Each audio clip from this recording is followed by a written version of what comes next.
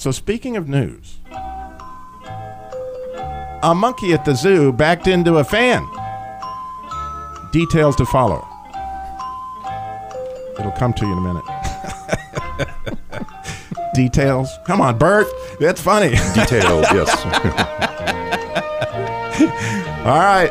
Well, to fix that situation, you would have to take that monkey to Walmart because they are the largest retailer in the world. Oh, I've never been outpunned on my own show. I mean, that's outstanding, Bert. That's awesome. It's a new day. You know, when people first heard of ABS, you know, being a car guy, I'm all about ABS. But that's analog braking system for those who don't know what ABS is if you're in a car. But it was breaking news.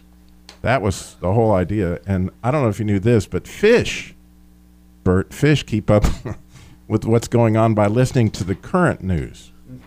You know, stuff's coming their way. Mm-hmm. Right, Rick? Oh, yeah. I got that one. Are you ready? Are you ready? I'm ready. It says today's current for news. Is it called a swamp? Well, we got to drain it. That's for sure. So when the newspaper closed, I don't know if you knew that, the staff was depressed. It would happen. That's a groaner. You can groan now if you want to, Kim. Come on, give us a groan. Oh, there it is. Okay. So with all that said, you knew at the end of all those shenanigans, I would actually have a riddle. According to the Bible, who was the first